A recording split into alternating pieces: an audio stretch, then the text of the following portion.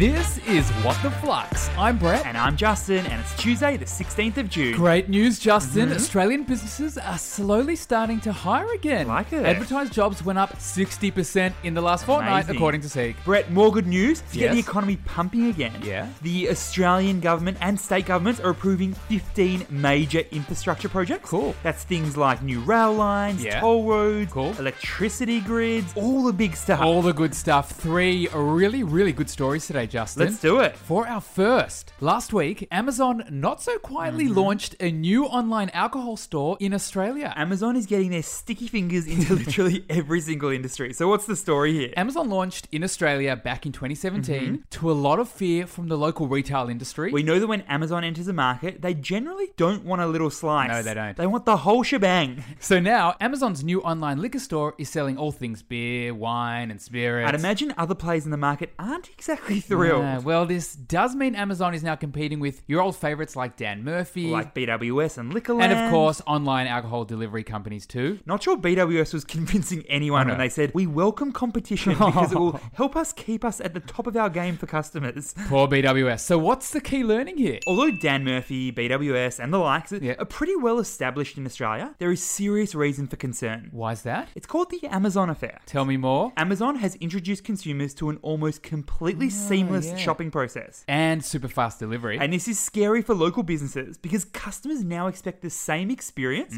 whether they're in front of their computers or inside a shop. For alcohol, that'd be low prices. And that'd be convenience. And given lockdown over the last few months, Aussies have been purchasing more online than ever before. So the likes of Dan Murphy, BWS and Liquorland are Yep. really going to have to step up their game in-store Yeah. to compensate for the Amazon effect. For our second story, Starbucks expects the pandemic to reduce sales by over $4.5 billion Wowee. for April to June. But Starbucks is doing something about it, launching a totally new style of cafe format. Interesting stuff. So what's the background here? In the past, Starbucks has always wanted to be the third place between your home and your work, where you'd go to chill and relax. And drink coffee. Yeah, but the pandemic has forced Starbucks to think again about its business and its stores. Tell me more here. Starbucks is planning a big expansion of its pickup-only stores.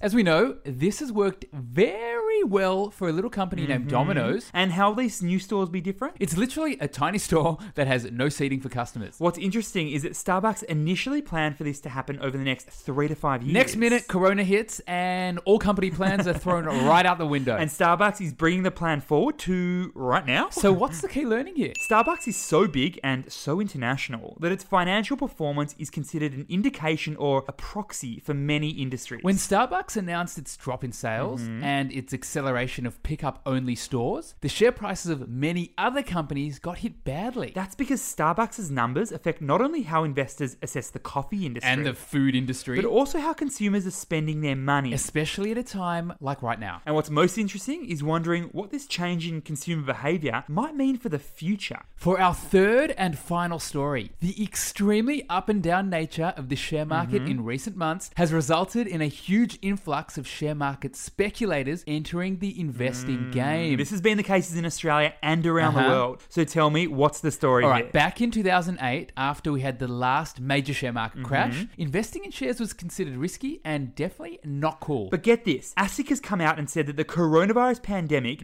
has triggered more than 3 times the amount of everyday Aussies opening up trading accounts compared to usual. And this is interesting. At a time when many of Australia's top professional investors are reducing their investments in the share market, you've got everyday Aussies who just can't get enough. So what's the key learning here? The share market has been doing really well lately. And part of the reason why the share market could be doing so well at the moment is a theory called the boredom markets hypothesis. You bored me already, Brett, but what is that? It's basically the idea that the share market is being impacted by everyday people. These people aren't investing with a sophisticated investment approach. Nope, they're investing for entertainment purposes. Because they're bored. Or because they believe they can strike it rich fast. The more bored people are, the more they are spending time playing the share market. So it kind of makes sense, especially when other forms of entertainment like live sports, pubs and restaurants have been closed. As well as casinos and sports betting. Flux family, loved having you with us for What the Flux today. If you're loving the show, just remember to follow or subscribe. Thanks for listening, and we'll see you tomorrow.